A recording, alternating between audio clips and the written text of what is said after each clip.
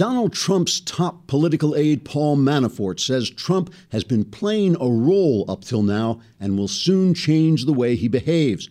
But Donald Trump's top political aide, Paul Manafort, says that isn't true. Fox News commentator Sean Hannity says he agrees with Manafort. Trump himself, meanwhile, says he'll begin to behave in a more presidential manner from now on. But Trump himself says he'll continue to act exactly as he's been acting all along. Fox's Hannity says he thinks that's exactly the right tack to take. Commenting on the news of the day, Trump went on to say that he felt North Carolina should not stop transgender men or women or whatever they are from using the bathrooms of whatever the other sort of person is, but Trump went on to say that the state should prevent that from happening. Sean Hannity says he finds the Trump position very convincing and will start wearing a dress to work from now on. On health care, Donald Trump says he favors government paying for health insurance for those who don't have it, but says the government shouldn't be involved. Hannity says he feels that Trump has finally solved this thorny issue. Trump adds that he's going to replace Obamacare with, quote, something great, unquote, and Hannity says he believes that something great would be great and that great somethings are much better than ungreat somethings that aren't great. As a result of Hannity's recent statements, some people are beginning to believe that Trump News has become a mouthpiece for the Fox campaign, or vice versa. The formerly conservative Fox is now aligned with the far more liberal Trump, whereas the conservative Trump has become as liberal as Fox. The Foxy Trump Fox Trumpery has caused confusion over whether Fox is Trump or Frump is Tox or Frumpity Tox Foxy Trox Pump. Hannity strongly disagrees with this and recently told reporters, quote, I have not acted as an echo, chamber for Donald, Trump, unquote. Quote. Trigger warning. I'm Andrew Klavan, and this is The Andrew Klavan Show. All right. So now we've lost all our friends. We're alienating everybody. As we enter the second week of potentially eternal darkness as the Trump campaign goes into Pennsylvania, all the other East Coast states where I guess they're going to clean up. The polls look really good for Trump. But there's so much political maneuvering over the weekend, so many strategy moves and all that really we're just going to have to talk it through because, you know, the funny thing about eternal darkness or going through this period of darkness is that even though you were warned, those of you who are listening to the Andrew Klavan Show and want to live in truth instead of illusion, and we're warned that we're entering this period of eternal darkness when everybody's going to start to think like, oh, Trump has got this sewn up and we've got to get on the Trump train and blah. Even though you know that, all the same psychological things happen to you. It doesn't matter whether you are alert to the fact that you're entering darkness and all these psychological tricks are going to take place in your mind. They still happen. You still start to think, oh, Trump has got this sewn up. Maybe Trump's not as bad as we thought he was. Maybe democracy was overrated, having a republic. It was nice, but come on, we can do without it. We'll have the Trumpocracy. It's going to be great. So what we're going to do today is we're going to clarify what's going on because I've been listening to the commentators commentate, and they're not really. I'm not saying that things are going to be great. I'm not saying Trump isn't going to win. I don't know what's going to happen. Nobody knows what's going to happen. It's been a very hard election to call.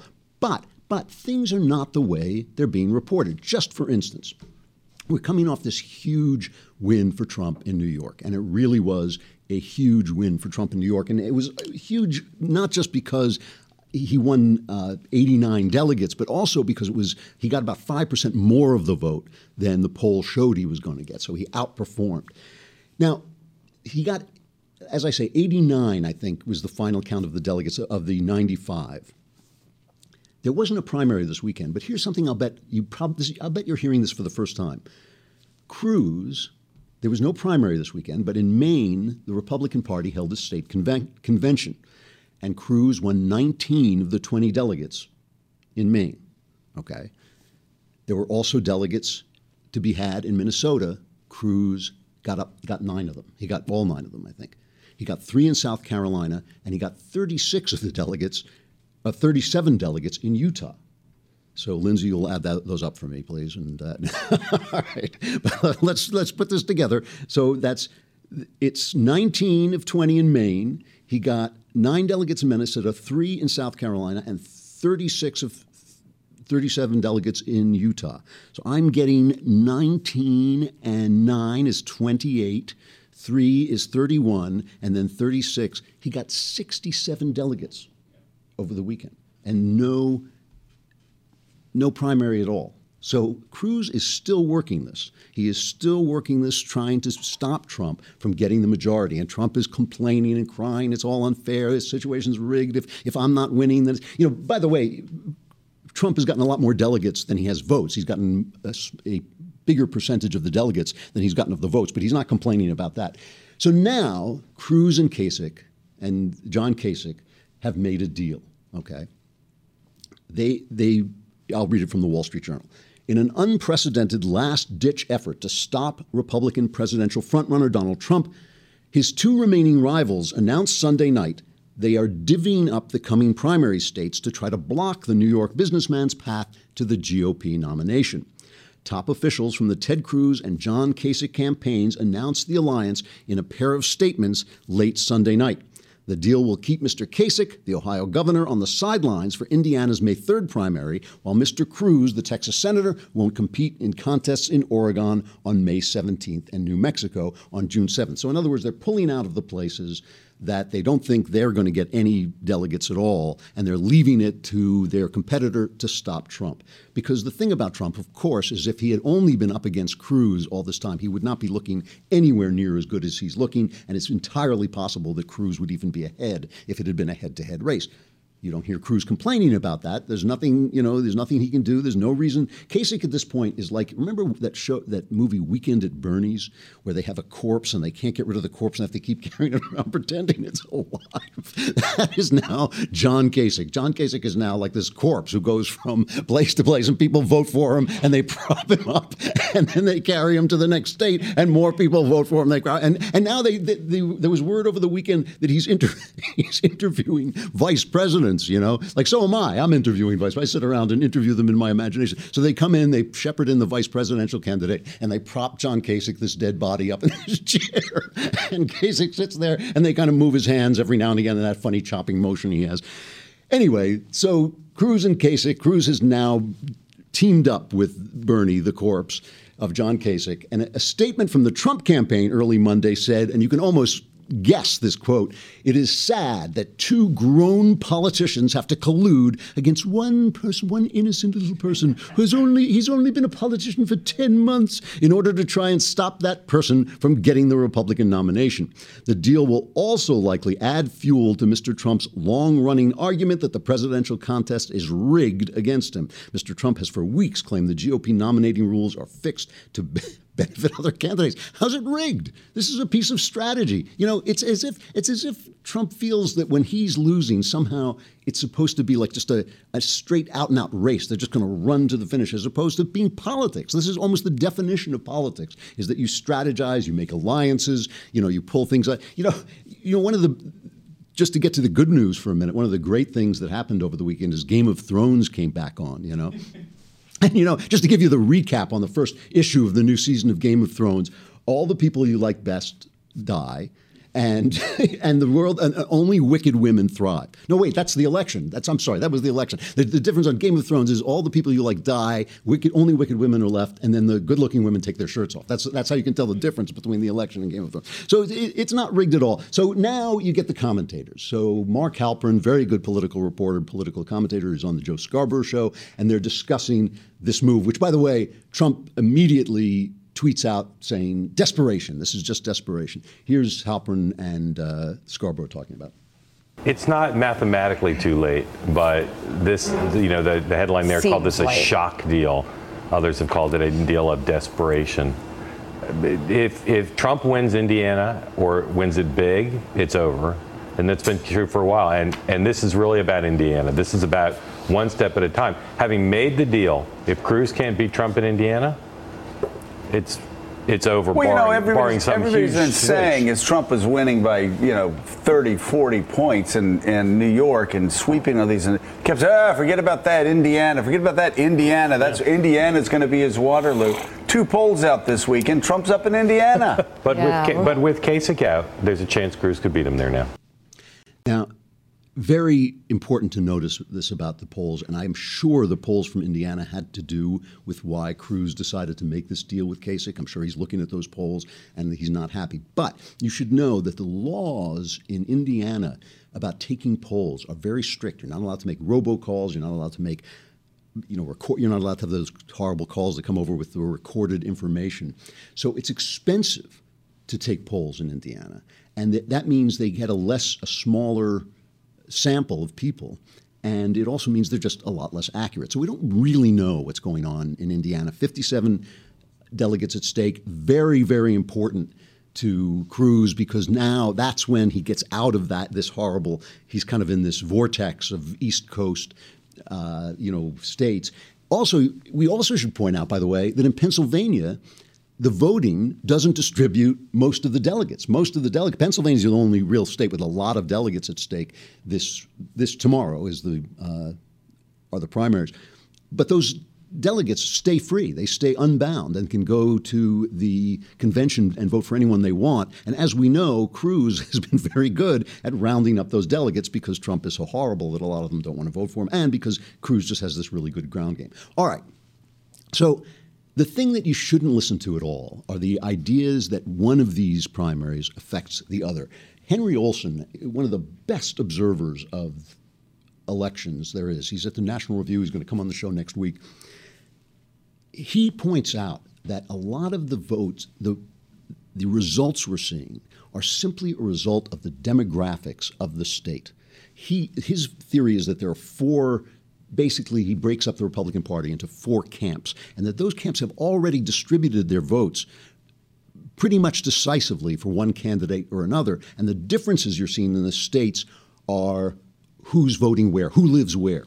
So here, writing the National Review, is Henry Olsen. Repeat after me: there is no such thing as momentum. Careful reading of exit poll data show that candidates reach a relatively fixed share of the vote in each of the party's major factions quite early in the race.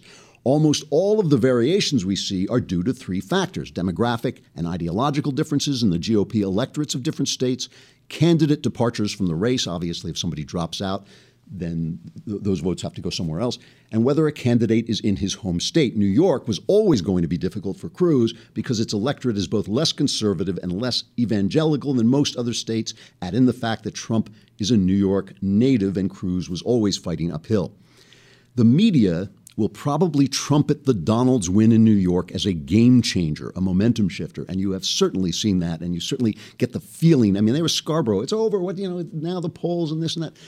Don't believe them, says Olsen. It is simply the latest example of what we have known from the early days of the race. Donald Trump is the preferred candidate of the moderate, less evangelical Republican. Since the states that vote on April 26th, that's tomorrow, also have large numbers of moderate non-evangelical Republicans, we should expect large Trump wins in those states as well, and nothing about the margin of Trump's win will have any effect at all on those races or on the outcomes in the more Cruz-friendly states which will vote in May. So all he's saying is that the populations of these states don't suddenly change because of the results of the primaries, still the same people.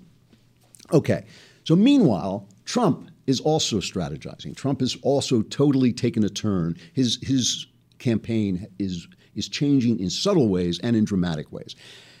His guy, I guess, who's now his top campaign aide is this new guy, Manafort. And Manafort is the ultimate insider. He has worked for everybody. He has been around. He goes, and he's now going to the GOP establishment, and he's saying, this Trump that you see, this guy who gets up and insults people, calls people names, talks about, the size of his package, all this stuff. That guy, he's not the real guy. That's just for the people. That's just for the people. Wait till you see the new Trump who's going to have the real presidential Eisenhower-like, Lincoln-like Trump who is just waiting in the wings. It's just like, this Trump that you're seeing is a cocoon, and out from this cocoon is going to burst this new Abraham Lincoln, Winston Churchill Trump. So this is what he said in this closed-door meeting, and of course, it got taped. So here is Chris Wallace on Fox having Manafort in and confronting him with this secret meeting he had. You met with members of the Republican National Committee in Florida this week to try to reassure them about Donald Trump, but in your effort, it raised some new concerns. It was supposed to be a closed-door meeting, but of course somebody taped it. Here's a clip. The part that he's been playing, he's evolving into the part that now you've been expecting, but he wasn't ready for it because he had the first stage. You'll start to see more depth to the person, the real person. You'll see him in a different way. Playing a part, see the real person. Trump has been campaigning for 10 months now, and we haven't seen the real man. What that clip was related to was a question that was asked talking about the settings that he was going to be in. On the campaign setting, you're seeing the real Donald Trump in campaign mode, talking to people who believe in his candidacy. I was dealing with members of the Republican National Committee who have a different role from an organizational standpoint, and they wanted to know about things like, is he going to be giving speeches on policies? Is he going to be involved in settings that are not rally-oriented? And that was the context I was talking about. We were evolving the campaign, not the candidate, and the settings were going to start changing. Forgive me. It does seem a little bit like spin, because, I mean, the words, the part that he's been playing, you'll start to see more depth of the person, the real person. You're not talking about rallies versus some other setting. I was talking about rallies versus settings. That's not what you said. Well, in the context of that room, that's what I said, and that's what was understood. All right. You got that, right? So in other words, Manafort was lying about Trump lying. But it's all going to be fine. You know, the kind of interesting thing about this, when you think about it, is one of the reasons this incredible breach has opened in the Republican Party is because the base has felt betrayed. They have not just felt betrayed. When I say the base, I mean really people like me who are genuine conservatives who want the Republican Party to stand up against government overreach. We want them to dial back the spending. We want them to dial back the taxing. We want them to dial back the regulations, which is like just a secret tax that you don't even see. I mean, regulations are one of the most boring topics you can talk about in politics, but one of the most important, because that's the one where you come into your business and they say you've got to make the bathrooms available to girls or dogs or whatever, and where they tell you, literally, they say to you, you've got to have the light switch here instead of here because some bureaucrat decided that was less of a fire hazard. That is a tax. I mean, that is something that slows businesses down. And if you go up to Silicon Valley, for instance, where they had this explosion of innovation, suddenly, slowly, the regulations come in and the innovation stops. And when, that was what Ronald Reagan said, the government will regulate something until it stops moving and then they'll tax it to death, basically.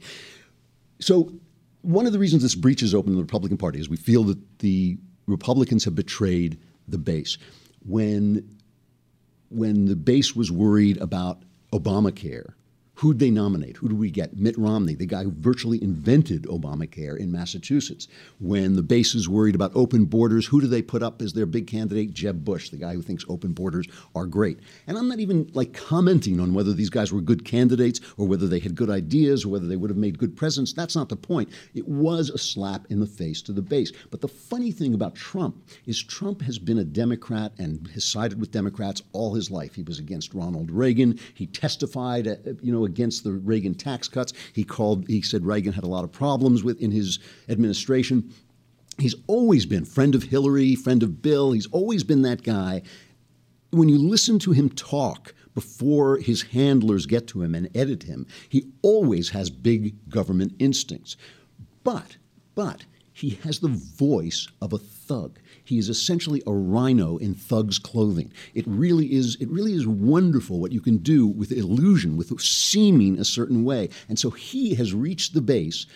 In some ways, the GOP establishment should love Trump because he's doing all the things, all the kind of rhino things they love, but he's doing it in the voice of the base. It's an amazing thing. So here's Manafort saying to the GOP establishment that Trump is going to change. And here's Trump on the campaign trail doing the same thing he's always done, the same bullying, the same name-calling, with one big difference, though. He's now pivoting to turn against Hillary. So here he is doing his Hillary Clinton imitation. Being presidential is easy. Much easier than what I have to do. Here I have to rant and rave. I have to keep you people going. Otherwise, you're going to fall asleep on me, right? If I was presidential, first of all, I'd have a teleprompter. You ever see crooked Hillary Clinton? She walks in.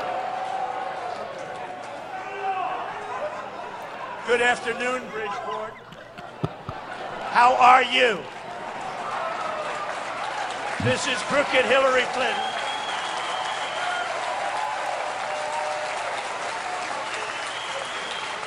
Then people start yawning, leaving. The whole thing is a disaster. I mean, you got to love it, right? I mean, this is the thing. Hillary Clinton, if you watch some of the interviews with Hillary, it's like, where did you get those shoes? You know, and like that's like the piercing question on NBC News. It's like, how much do you love your daughter? You know, those are the kinds of questions they ask her.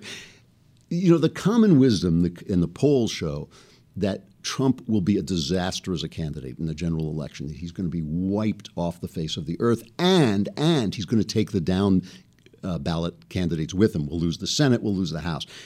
That is also the common wisdom about Cruz, that Cruz is far too conservative for the general population. I have to be honest. I mean, it's very hard to be honest when you're talking about politics. Let me tell you this. This is really true. It's very hard to be honest when you're talking about politics. I am seriously concerned about Donald Trump as a potential president of the United States. I think he has fascist instincts. I think he's a big government Democrat. I think he's a bully. I think he's a thug. I think he'll make us look bad in the international sphere. And all this, and it's very hard for me to say anything positive about him. And I really have a lot of respect for Cruz. I mean, I've listened to all the comments about he's a liar, you can't trust him and all that. I just haven't seen that. I haven't heard any proof. I haven't seen any examples of Cruz really being anything other than the constitutional conservative he says he is, which is all that matters to me. I don't really care whether he cheats on his wife or not. I'm sorry. I should. Maybe I should. I certainly would care if I knew him personally, but I don't know him personally. I just don't care. I just don't care. He is a constitutional conservative. I think he would govern as a constitutional conservative. That's what matters.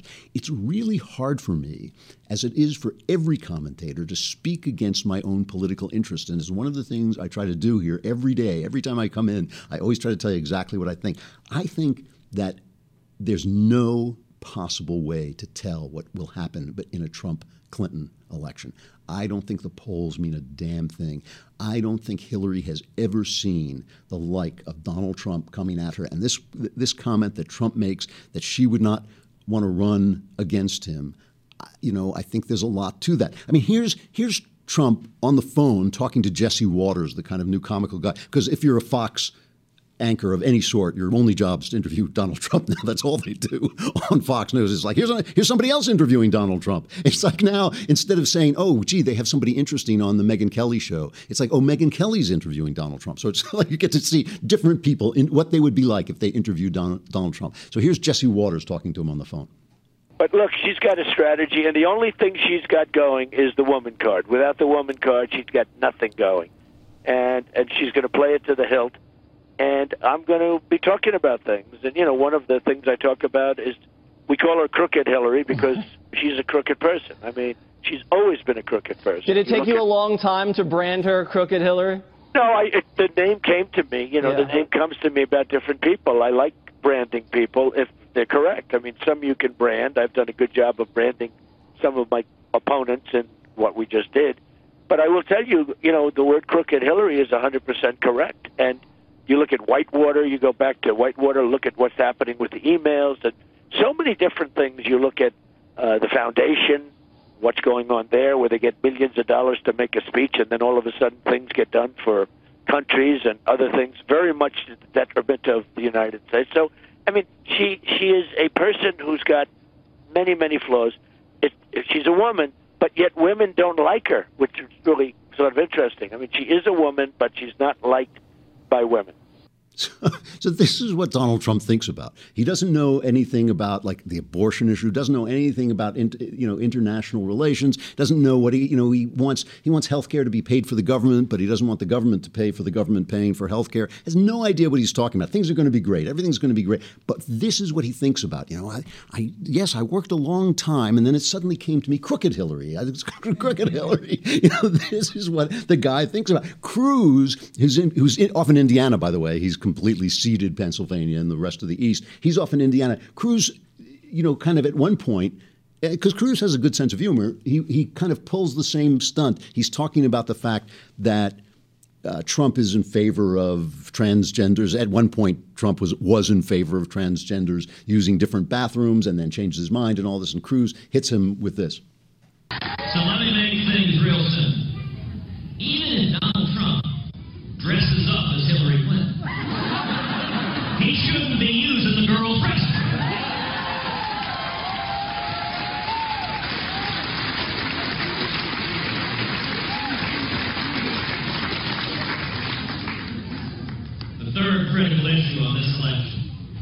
By the way, I apologize for that image. It's going to haunt you at night when you sleep. Donald in a bright blue pantsuit.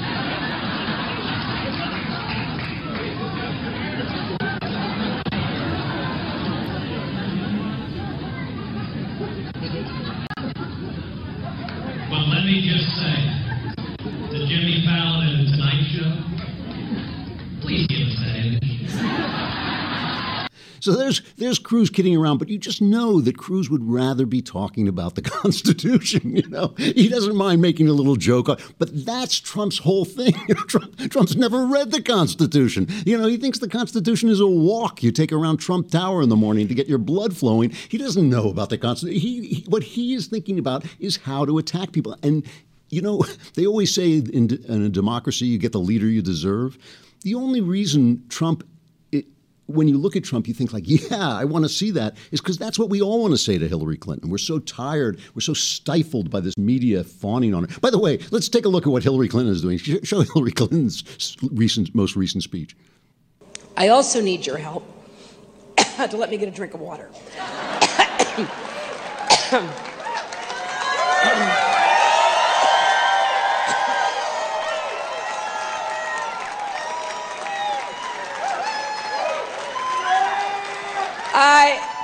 I have been talking nonstop for weeks now.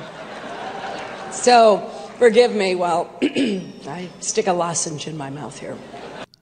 So the woman's dying. We have John Kasich, who's just a dead guy propped up in a chair. It was just Hillary Clinton, who's the front row of the Democrats, like, I'm going to get to the presidency and then die. And then Bernie Sanders is on, and he's asked about a tax on soda, which he doesn't like because it comes, it's working people will end up paying the tax on soda. And so he's asked, well, what about a tax on cigarettes? This is what Bernie Sanders is thinking about. Cigarettes are causing cancer, obviously, and a dozen other diseases. And, there is almost a question as to why it remains a legal product in this country. See, they say that Sanders is a Marxist. This is absolutely true, because here's Marx on the same thing. These are the laws of my administration. No one's allowed to smoke or tell a dirty joke, and whistling is forbidden. We're not allowed to tell a dirty joke. There will be no none. If chewing gum is chewed, the chewer is pursued, and in the hoosgow hidden. If we choose to chew, we'll be pursued. If any form of pleasure is exhibited, report to me and it will be prohibited. I'll put my foot down, so shall it be. This is the land of the free. So you see, when they say Sanders is a Marxist, they just had the wrong Marx. We thought it was Karl, but it was actually Groucho. All right, so we got, listen, tomorrow is a big day, a lot of primaries tomorrow. So we got a little bit into the political high weeds, but let's just sum up what we know now. A constitutional scholar is teaming up with a dead body to stop a schoolyard bully from attacking a dying woman, while Bernie Sanders is considering banning cigarettes. So the country's in the very best of hands. The country's in the very best of hands. The best of hands. The best of hands.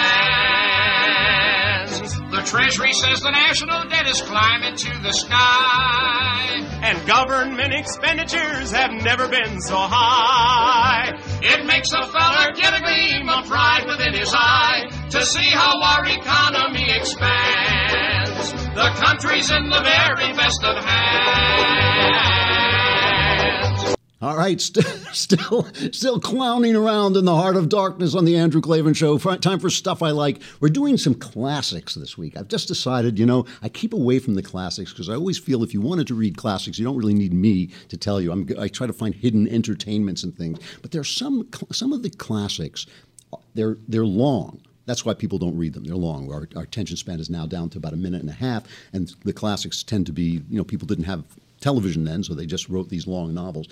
But I'm just going to tell you the most entertaining, massive classic books. And here is the first, The Count of Monte Cristo. The Count of Monte Cristo, I think, in paperback is 1,400 pages long. It is 1,400 pages long. I think I read the last 400 pages of it in one day. It's that entertaining. It is one of the most entertaining novels ever written by Alexandre Dumas. It's about a young man, Edmond Dantes. I mean, this is a classic tale, as classic as Robin Hood or The Three Musketeers, also by Dumas. I mean, talk about this is what they had before they had superheroes, and it's about this guy Edmond Dantes, who is framed as a revolutionary in France. He's unfairly thrown into prison, absolutely forgotten about by everybody.